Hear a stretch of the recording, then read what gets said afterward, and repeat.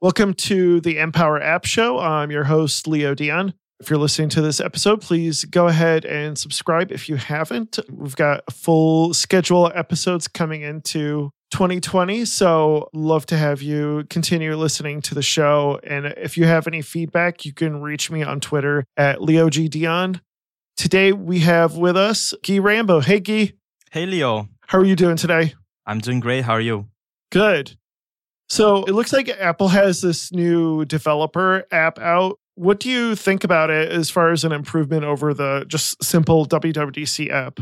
I think it's an improvement. I mean, the DubDub app was kind of overloaded. If you looked at the content, it was not just about the event anymore. It has these videos that are not from DubDub. They have videos from these tech talks they do, and also other videos, like when they release a new hardware, they will release new videos. So, right, for like a new display size or something like that. Yeah, and this year they released something, I think, about Metal on the new processor. So it was already getting disconnected from the event. So I think it makes perfect sense for it to be an Apple developer app and not just a WWDC app. So, and also, like, one thing that I found really cool is that you can even enroll in the development program. I mean, it's only for the US right now, but I think that's really cool. They are streamlining the process. So can you use Apple Pay to pay for the $100 or what? I don't know, to be honest. We should find someone who tried that out, but I suppose you could. I don't know. Yeah. Remember when you had to send a fax to Apple to enroll? I was explaining to somebody about the stupid DUNS number the other day, because I don't even know if you need that anymore. Do you know what I'm talking about? You do, yeah. Actually, something funny happened recently. I am actually opening up a developer account for my business. I only have my individual one at the moment, but I'm opening up for my business. And I was already dreading having to get the DUNS number. And when you go to sign up, they show you a form where you can fill in your business details. And they look up if you already have a DUNS number. And for some reason that I don't quite understand, my business already had a DUNS number. So I don't know why. I don't know if it was my accountant who did it, but hey, I guess I don't have to worry about that. Yeah. Recently, I had to change the quote-unquote address for my business because it's really just a mailbox. And they're like, yeah, we need official letterhead. And so I was like, okay. So I found my logo and put it in a Google Doc, did a quote-unquote official letter to Google and emailed the PDF to them, or uploaded it, actually. They set up a uploader thing. And I was like, okay, whatever. This is from the official CEO of Bright Digit. It's so funny when digital and the real world kind of collapse into each other. Right. Where you get this thing you need an official letterhead, but anyone can make one in Microsoft Paint or something. It's one of those memes where it's two people, but they're the same exact person. And it's I'm the head of marketing and I'm also the head of legal and I'm also the CEO of the company as well. When you're this small, there's you wear a lot of hats, so to speak. So have you looked at the Cocoa Hub app at all? Yes, I have. It's a really cool app. Yeah, Pedro Carrasco. Hopefully I said that right. It's a pretty cool app. I think it's just in test flight right now. But I love these developer community apps that we have now. They're just a great way to reach out beyond just the scope of what only Apple provides. Yeah, that's really nice. And I hope they can actually release it. But you know how app review can be? Yes. Maybe they'll have an issue with, you're showing third-party content or something. But yeah, I sure hope they can release it. It's a really cool app. Hey, I wanted to let you know that Empower App Show is looking for sponsors and patrons. Our audience is growing and we'd love to showcase you, your company, and your product on our show. If you want to be a patron, you can find us at patreon.com/empowerapps.show. Or if you want to be a sponsor, reach out to me personally at leo@brightdigit.com. Your support is greatly appreciated, and we look forward to showcasing your business and product on our show. So I know you do the WWDC Mac app, correct? Mm-hmm. What are your plans as far as that app, especially now that we have, they've rebranded the WWDC iPhone app to just a Apple developer app? Well, we haven't really thought about it much, but for now, the consensus is let's keep doing what we're doing. Of course, we wouldn't be able to add enrollment to the developer program in our app. That's something that's not possible. But our app is mostly focused on consuming content from WWDC, so the videos and transcripts and stuff like that. And there was also a discussion right after Catalyst was announced, and even before, when it was still called Marzipan, that what if Apple comes out with a WWDC app for the Mac that's basically their iOS, their iPad app as a Catalyst app? Should we keep going with our app? Should we stop? And we came to the conclusion that it was worth it to keep it going because its focus is different from Apple's app. And I find that at least searching content in our app, I think it's better than... Yes. I can never find the videos I want in Apple's app. And with our app, maybe it's because I know the app better because I made it, but I find stuff way easier there. So I think we're going to keep it going for the foreseeable future. Yeah, and it's just a lot easier when you're developing on Xcode and you just want to pull a video up just to pull up an actual Mac app as opposed to pulling up the browser and then, right, it's difficult to find the specific tutorial or video you're looking for. Mm-hmm. Yeah, and you can download videos and you can search, and the search includes transcripts. So it happens sometimes I know there's something in DubDub about some particular new class I'm using, so I'm just gonna search for the class name in the WWDC app, and it finds because in the transcript there's the class name, so it's going to find any video that mentioned that class name. So that's a really, really powerful search feature.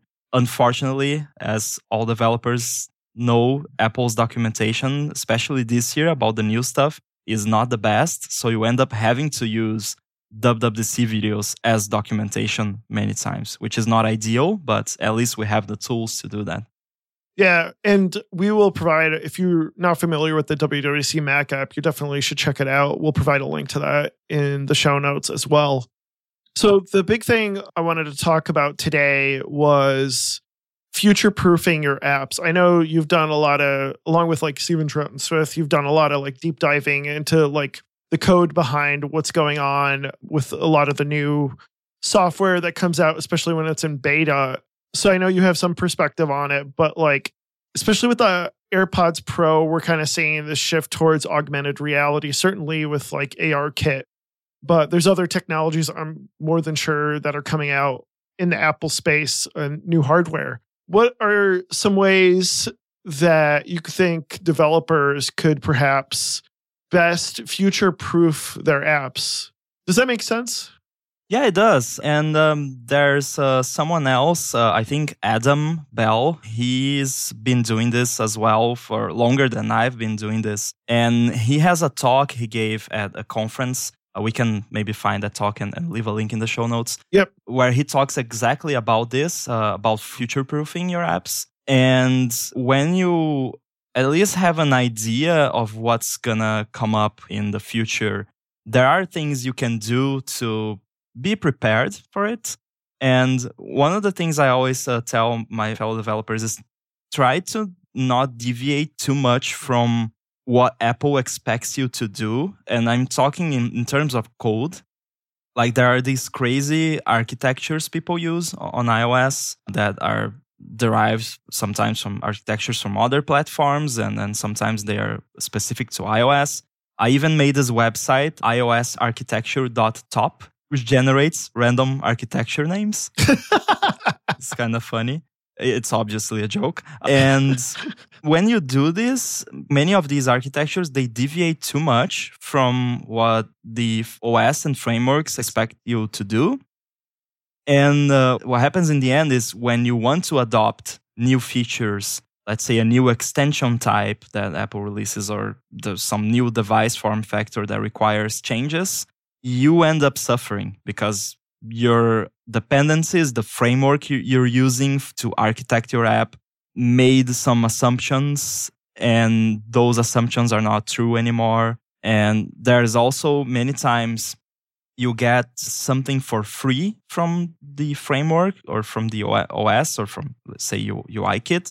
And if you're not doing things the UIKit way, you end up suffering as well. So that's a tip I usually give. You can architect an app very well and still use basically model view controllers, but there are ways to architect it still using that, but keeping it sane and not having like the issues that people tend to have with that architecture. Yeah, I completely agree with you. I did a talk recently on parallelism and concurrency and asynchronicity, and how my big thesis or point I think I wanted to make, hopefully I made, but was like staying within the boundaries of the APIs that Apple provides and not trying to go outside of that is going to help you in the future, because whatever abstraction Apple provides, they can change the underlying close to metal code underneath as new hardware comes out. And I think like when you start depending on third-party dependencies that might try to do their own little thing, and in that space, I felt like promises and futures are kind of the biggest weakness that Apple doesn't really provide. And they're trying to get away with that with Combine, but I don't feel like Combine is really meant for that. But I think that the thing is like whatever Apple provides, they're going to at least support it and maintain it in the long run. And if the new hardware or new software comes out, you can know that Apple is going to make sure that that stuff works to its best on whatever hardware or software that is. Yeah, and I mean, it's easy to say now, like, oh, but iOS 13 is so buggy and some APIs don't work. And that is true, but that's also an argument for doing it, because you have to worry about things breaking in Apple land. So if you go all in one of these architectures, especially if it includes dependencies, then you have to worry about Apple breaking stuff and also your third-party vendor breaking stuff. Right, exactly. And sometimes they're not going to be there for you. That third party is not going to be there necessarily, nor is it dependent upon that. And it seems like one of the biggest places where I think that you're going to see the most important part of future-proofing your app is in the UI. Mm-hmm. I don't know what you've found as far as like augmented reality stuff, but it certainly seems like even with the AirPods Pro, that seems like them dipping in their toes in audio-based augmented reality. But like Swift UI seems to be that push towards like a newer UI paradigm.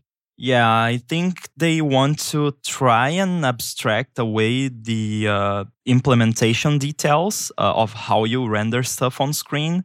If you think about it, the UIKit model derived from the AppKit model, which derived from the Next Step model, which was like from the 80s or something. Right. I think it was time to abstract away these implementation details of how you actually put stuff on screen. And the declarative approach, like they did with SwiftUI, I think is a good approach. Of course, it's very new and then there are many issues and it's not complete yet, but I think they are on the right track there to give us a unified API, even though it's not like code once, run everywhere. That never works very well, but it's almost that, but it's learn once and code everywhere. So if I know how to make an iOS app using SwiftUI, I can transfer that knowledge to watchOS and tvOS and the Mac and whatever future AR platform they're preparing for us. So I think it's a good approach, definitely.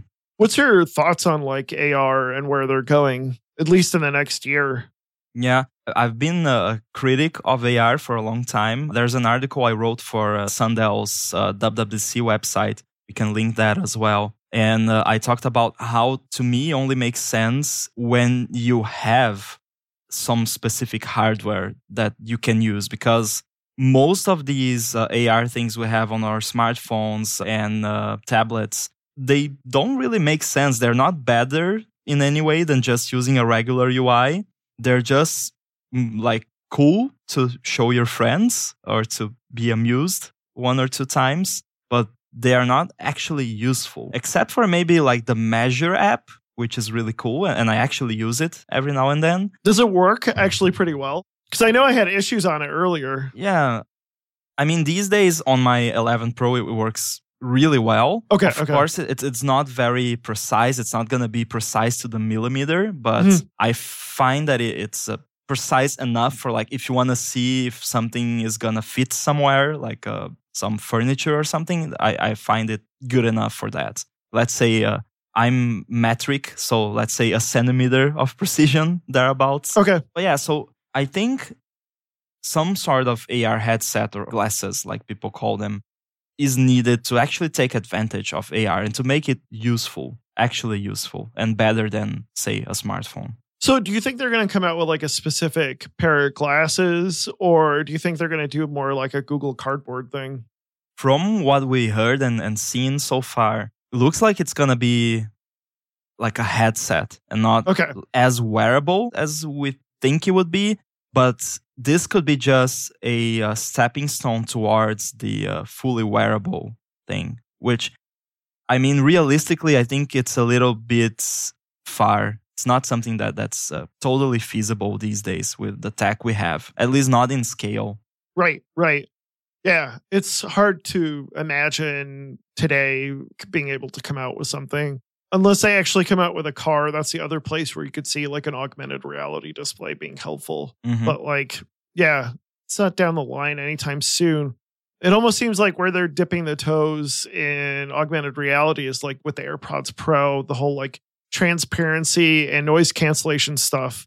I could see how like language translation, almost like is it like a Babelfish? I'm not a Doug Adams fan exactly, but being able to translate audio on demand, kind of like what Google does after they bought WordLens, seems like kind of the future of where augmented reality even makes more sense than visually.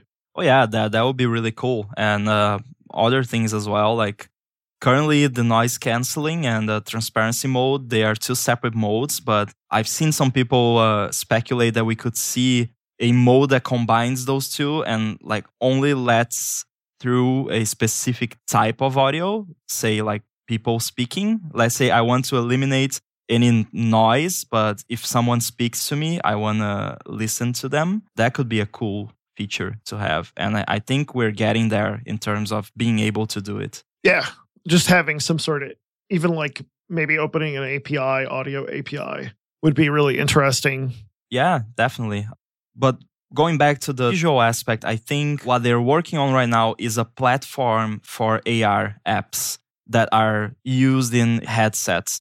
And from the stuff that leaked in betas and things like that, it looks like this would be something that even supports third-party devices, not only something made by Apple. So this could be interesting.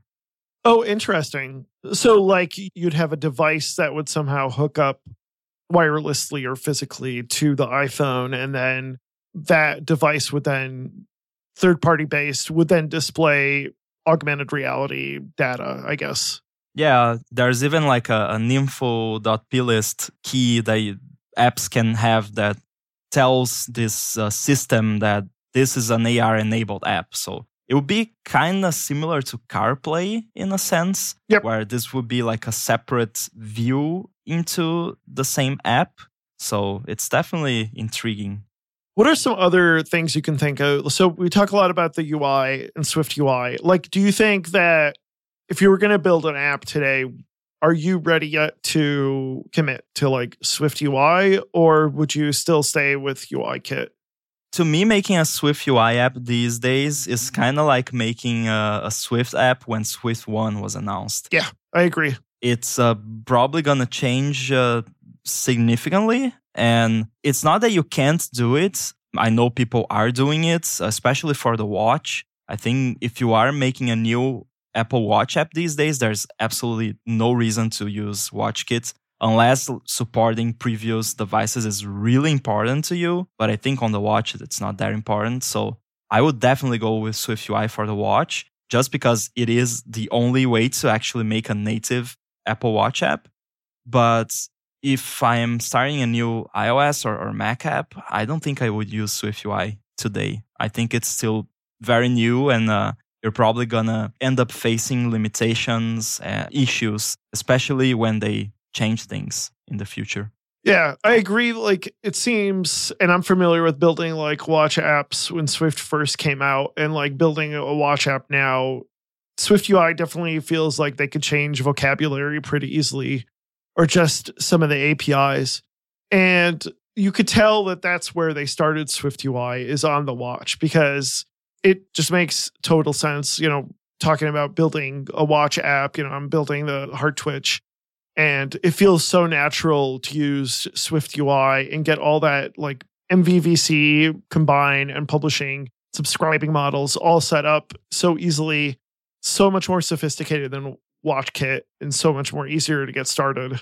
Yeah, absolutely. Like you said, from what we heard, it was started as something for the Apple Watch. So it really shines. The Apple Watch is where you can absolutely do things that weren't possible before without SwiftUI, which is not the case for iOS or the Mac. Those platforms already had a native option where you could do anything. So SwiftUI only brings a new idiom to the table. And I think and speaking about future-proofing, SwiftUI is definitely a good way to future-proof. Maybe not right now, because it is going to change. It's likely that it's going to change. And I'm not sure if they promised to not make any breaking changes or not. I don't remember if they did or not. But it is going to change. But when it's stable enough, it abstracts away so many things from you as a developer, like dark mode and the trait collections, all that stuff is nicely abstracted.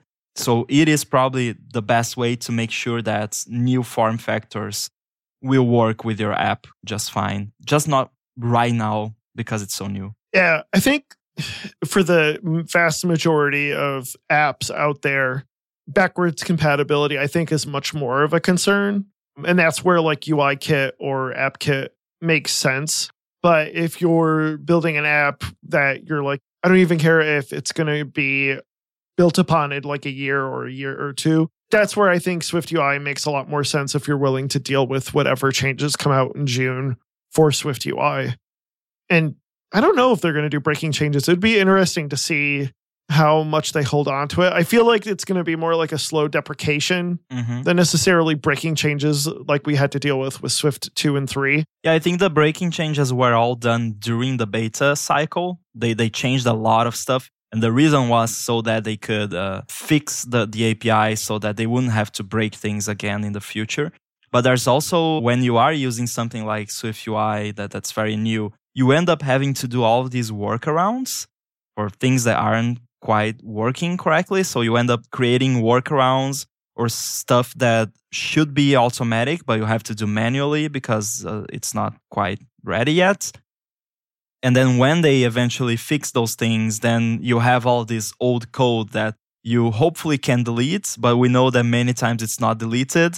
And sometimes your workaround behaves slightly differently than the fixed version that comes out later. So there's always issues when you adopt something that's brand new.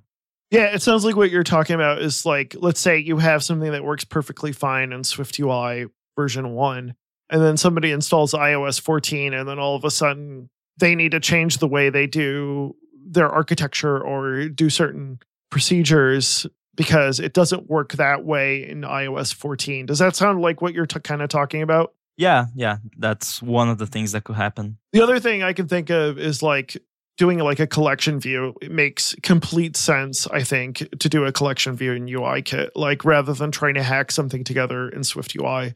Luckily, like it seems like the UIKit SwiftUI interop works pretty decently. I've had to pull stuff from UIKit whenever I'm working on a SwiftUI app pretty easily. And it seems like they understand that it's going to be a slow transition, not something that's just going to be completely from the ground up. Kind of like what they did with Swift and Objective-C. Yeah, that's true. It's kind of like currently there's no spinner. There's no activity indicator in SwiftUI. So you have to resort to UIKit if you want one. There's that boilerplate code that I reuse like every single time that's just basically about migrating UI activity indicator over to SwiftUI. Like, I don't know how many times I've written that now. Yeah. So the other thing I wanted to talk about was development machines. Did you get the new MacBook Pro? Yep, I'm using it as we speak.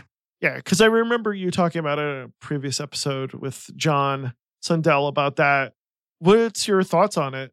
Well, not many. Like, it's a really good machine. usually when there's some issue, then you have stuff to say, right? Yeah. But I like the keyboard. I like that we have a physical escape key, even though the other one didn't bother me that much, but it's nice to have a real one. Something that I didn't think would make a difference to me, but the fact that the Touch ID button is separated from the touch bar is nice. It's easier to feel for it when something asks for Touch ID, while before I had to always look to find where the sensor was. It also has a matte texture instead of shiny one previous one had. And it's also really fast. I have the 8-core i9 version, and it compiles huge projects in Xcode really quickly. Is that what you're using right now? Mm-hmm. So yeah, I've tended to shift towards like using a desktop machine. Right now I'm using my iMac, which I really like. It's a one I bought back in June that I just upgraded. And I was hesitant about upgrading my laptop over the summer just precisely because of the keyboard issues. So I ended up just upgrading the hard drive on it. And then I'm probably going to wait a couple more years before I get a new MacBook Pro.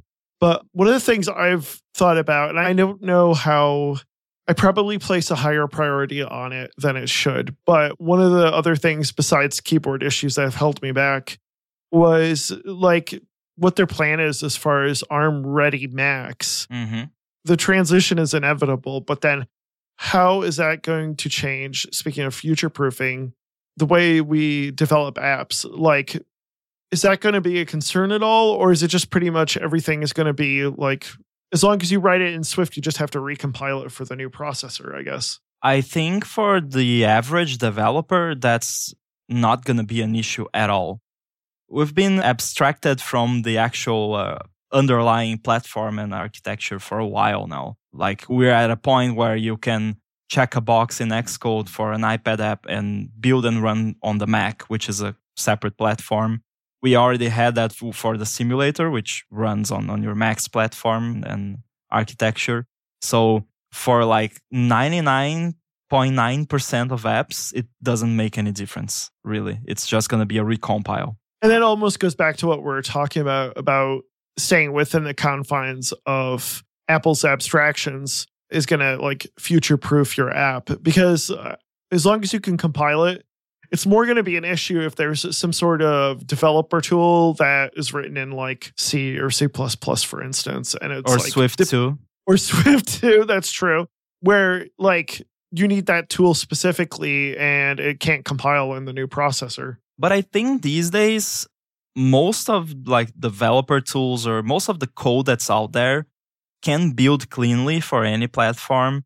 And that's in huge part thanks to Raspberry Pi, which is ARM. So I think there are several different ARM variants that are used in the Raspberry Pi because it has several different variations. Like there's the mini one and the B plus and all of the different ones. I have lots of them and I love it. And you can like compile the Swift toolchain to Raspberry Pi. And I mean, all of the little command line tools we use, the most common ones at least, or at least like the major ones, they all compile on Raspberry Pi. So I don't see why they wouldn't compile for an ARM Mac as well. So I think we're going to be fine there. The issue is going to be, like you say, like if you use like a really crazy tool that no one knows about and there's only this one copy on GitHub that someone released 10 years ago. No, worse. It's SourceForge. Oh yeah, SourceForge. Oh my God, remember that guy? So yeah, I think if that's the case, then it's gonna be a problem maybe. But if it's written like C++ or C, maybe you can just tweak the make file a bit and make it work. So I think it's gonna be fine, really. I think we are very well prepared for a transition like that one. I want to ask, since you brought it up, Raspberry Pi, have you done Swift development on the Raspberry Pi? I've done even better. I've done graphical Swift development, so GUI Swift apps on the Raspberry Pi. All right. So, yeah, I want to hear more about this. When you say graphical development, are you doing like some sort of GTK or what exactly are you doing? That's exactly what I used. Then this was nothing like production ready by any means or nothing serious, but I was making like a toy weather station using a Raspberry Pi. And I bought one of those TFT touch screens that you can hook up to a Raspberry Pi. Nice. I really wanted to write Swift. So I did all the stuff you have to do to make Swift run on the Raspberry Pi. And there's this project, I think it's called Swift GTK. So fairly simple. It's bindings to use GTK from Swift. So yeah, it wraps GTK. GTK, I believe, is a C API, so it's very easy to wrap in Swift. And you can use GTK from Swift and make graphical apps for the Raspberry Pi. What model Raspberry Pi would you recommend? If you want to do like development and really experience the full breadth of functionality, get I think it's the B+, which is like the latest one. Whatever the latest, because when people listen to this a few months from now, there's probably going to be a new one. So I think it's the Raspberry Pi 4 B+, something like that. I think it's a 4. Yeah, that's like top of the line one, which is, I don't know, like $35 or something. It's super cheap. Right. But it has a quite beefy processor. You can play like HD content on it even over HDMI. So it's a really powerful little machine that you can do basically anything you want to. So it's really cool. But another one that's really nice, and we're going to have to find the link because I'm not sure if I got the name right, if it's the Raspberry Pi Zero, I think it's called, which is this really tiny little board. It's even smaller than the regular Raspberry Pi. It's really, really, really small. So you can create like really cool embedded projects. It's really good to, let's say, hook up a sensor to and create your own little HomeKit device using Homebridge. I've been having lots of fun with that. Homebridge, though, is not Swift written, correct? No, that's Node.js. Okay. Yeah, Homebridge is essentially like a Node.js server where you can basically create an interface from one set of devices over to HomeKit, essentially, correct? Using Homebridge, you create your own HomeKit bridge device, which you can configure to talk to devices that are not HomeKit enabled. So if you have some sort of camera or sensor or lights or whatever device you have that does not have HomeKit support, you can hook it up to a Homebridge device. And Homebridge will do all the work that's necessary to make it talk to HomeKit. So that's a really powerful feature. One thing I've wanted to dabble with, if I could find time, is setting up, like, actually writing some sort of like HomeKit server in Swift on a Pi. Like, I'd be curious what protocols, because I know, like, as far as HomeKit, like, you can build kind of your own HomeKit device, but you just have to like override, or it asks you something if you want to like add a device that isn't actually HomeKit approved. Is that how it works exactly, or? Yeah, that's true. It used to be that to be a HomeKit device, you'd have to have this special chip that only Apple provides or something for authentication. But these days, you can emulate a HomeKit device completely in software if you want, even on your Mac. And then you can plug it into your HomeKit home in the Home app. So much home there. It's just going to say like, this is not a certified accessory or whatever. And you just say, okay, and it adds it. Yeah, I definitely want to dabble into that a bit.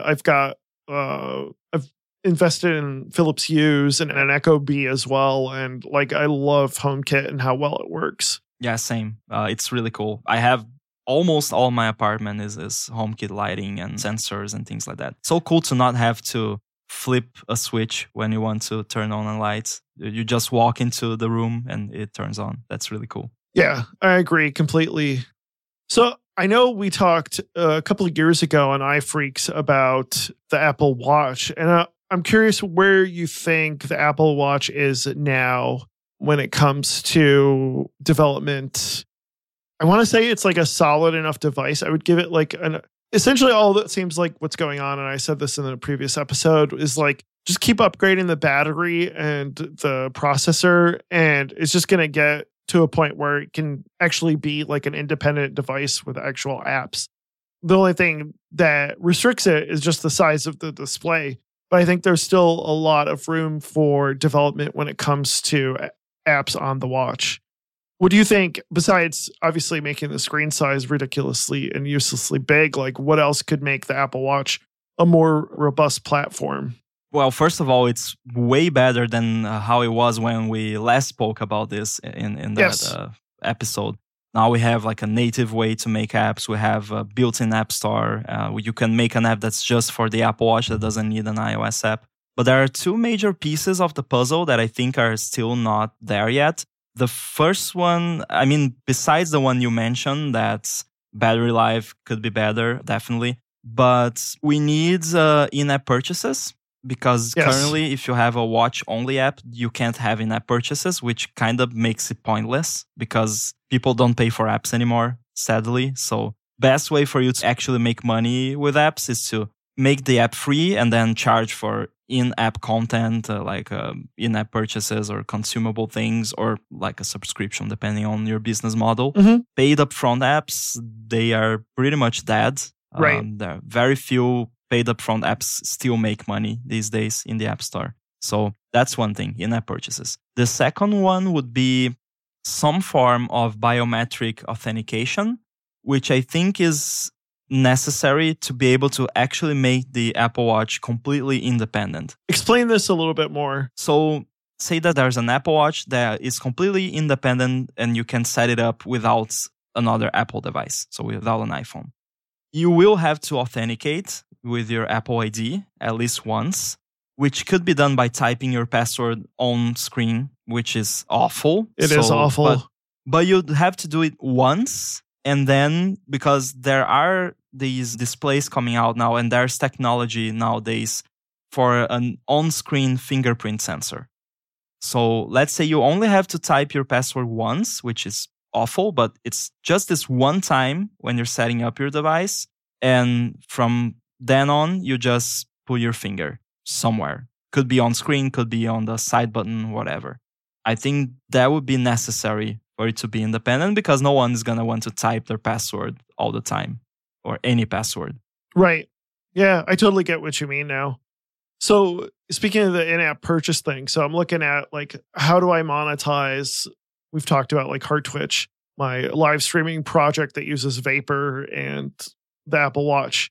I was thinking about, okay, in-app purchase specifically, like how do you even monetize an independent watch app? And the workaround that I'm thinking of doing, and I've never done this before, should be fairly simple, is charging on the web front end as a way to get around it. Because I can't think of any other way to like monetize an independent watch app short of just creating an iPhone component. Yeah.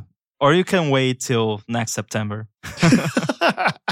It's very likely that they will add it. I think it's a major shortcoming. So I think it's very likely that this will be added. Well, if you charge on this web, though, then I don't have to deal with a 30% cut, though, too. That would be an advantage. But what would Apple think about it when they come out with in-app purchases? Would they maybe have trouble with it? Oh, who knows, right? So I don't know, but I think it's a good idea. And I would love for you to try it and tell us what happens. Tell us what happens when Apple does do in-app purchase and they decide they're going to no longer approve the app. Yeah, I will let you know. I'll keep you updated on that. But I mean, if you don't, I think you can follow the same rule as on iOS. If you don't actually advertise in the app itself, like go to this website to subscribe or to purchase, I think if you don't do that, it's going to be fine. Right. And I think like the authentication thing is like, and the whole entering in text, like thank God, at least now they added a way where you can enter in the text through your iPhone. And it's not perfect by any means. Speaking of Swift UI, the whole text input thing is not, it's very okay. It's better than what we had before. But like, yeah, that's where they can improve things is like text input and things like that and just making more robust controls in that regard. And you can especially see that with authentication. Yeah. Another option would be, let's say this initial setup can't quite be done on the watch itself. Maybe they could say, because who does not have a phone these days? Everyone has a phone. Everyone who would buy this has a phone. Right. But let's say they have an Android phone. Maybe Apple could release an Apple Watch app for Android where you can do the initial setup of the watch using this app and maybe like change settings and almost all the same stuff we do in the Apple Watch app on the iPhone right now. they could release an app like that for Android. Well, couldn't they just have like a web front end? Like, speaking of HomeKit, right? All these devices, all you need to do is like authenticate once and then change all the settings through the web front end. But it has to talk to the watch over Bluetooth. I don't think you can do that with a web portal. Over Wi-Fi? I don't know how that will work. Like, you need an encrypted peer-to-peer connection to the watch. Got it. Yeah, so I don't think that would be possible on the web. Yep. Maybe they could figure something out, but I think like everyone has a phone. Everyone who would buy an Apple Watch has some sort of phone. Right. Either an iPhone or an Android phone. So I think they could release, say, an Android app. Because if you could do that, and if you can make it completely independent from the companion device, whatever phone that is, then it will be problem solved. Like, okay, you still need some device to set it up initially, but after that, it's free and you don't need it anymore. Yeah, I agree completely. So we've got 6 months away till WWDC.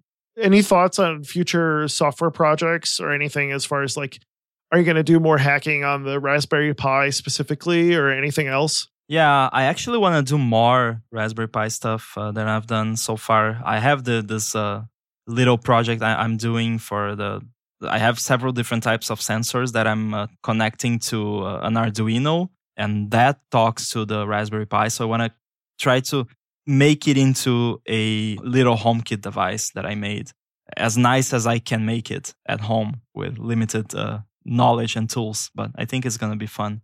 And also, I do have some app ideas I'm working on, but I'm not ready to share those yet. Shh, we'll keep it a secret. Definitely want to take a look at a Raspberry Pi over the holidays and see if I can build something if I have some spare time. Yeah, holidays are a great time to toy with things you haven't had the time to yet. Like you can, if you have some little bit of time left from the activities, definitely a good time to experiment. Yeah, I agree. Well, thank you so much for coming on the show. Do you have anything else you want to talk about before we close out? I think we're good. And where can people find you online? I'm on Twitter @_inside. And there's also my blog, rambo.codes, which I'm planning on doing some changes to it and then doing like an overhaul of my website and actually start writing more. Yeah, that's awesome. I'm really looking forward to reading more of your articles on there. Thank you so much for coming on the show. Thanks for having me. If folks want to get a hold of me, they can find me on Twitter @LeoGDion. My company is Bright Digit @BrightDigit or brightdigit.com. Please subscribe to the podcast, and we love to hear back from you if you have any questions or any feedback about the show. Thanks again, and we'll talk to you later.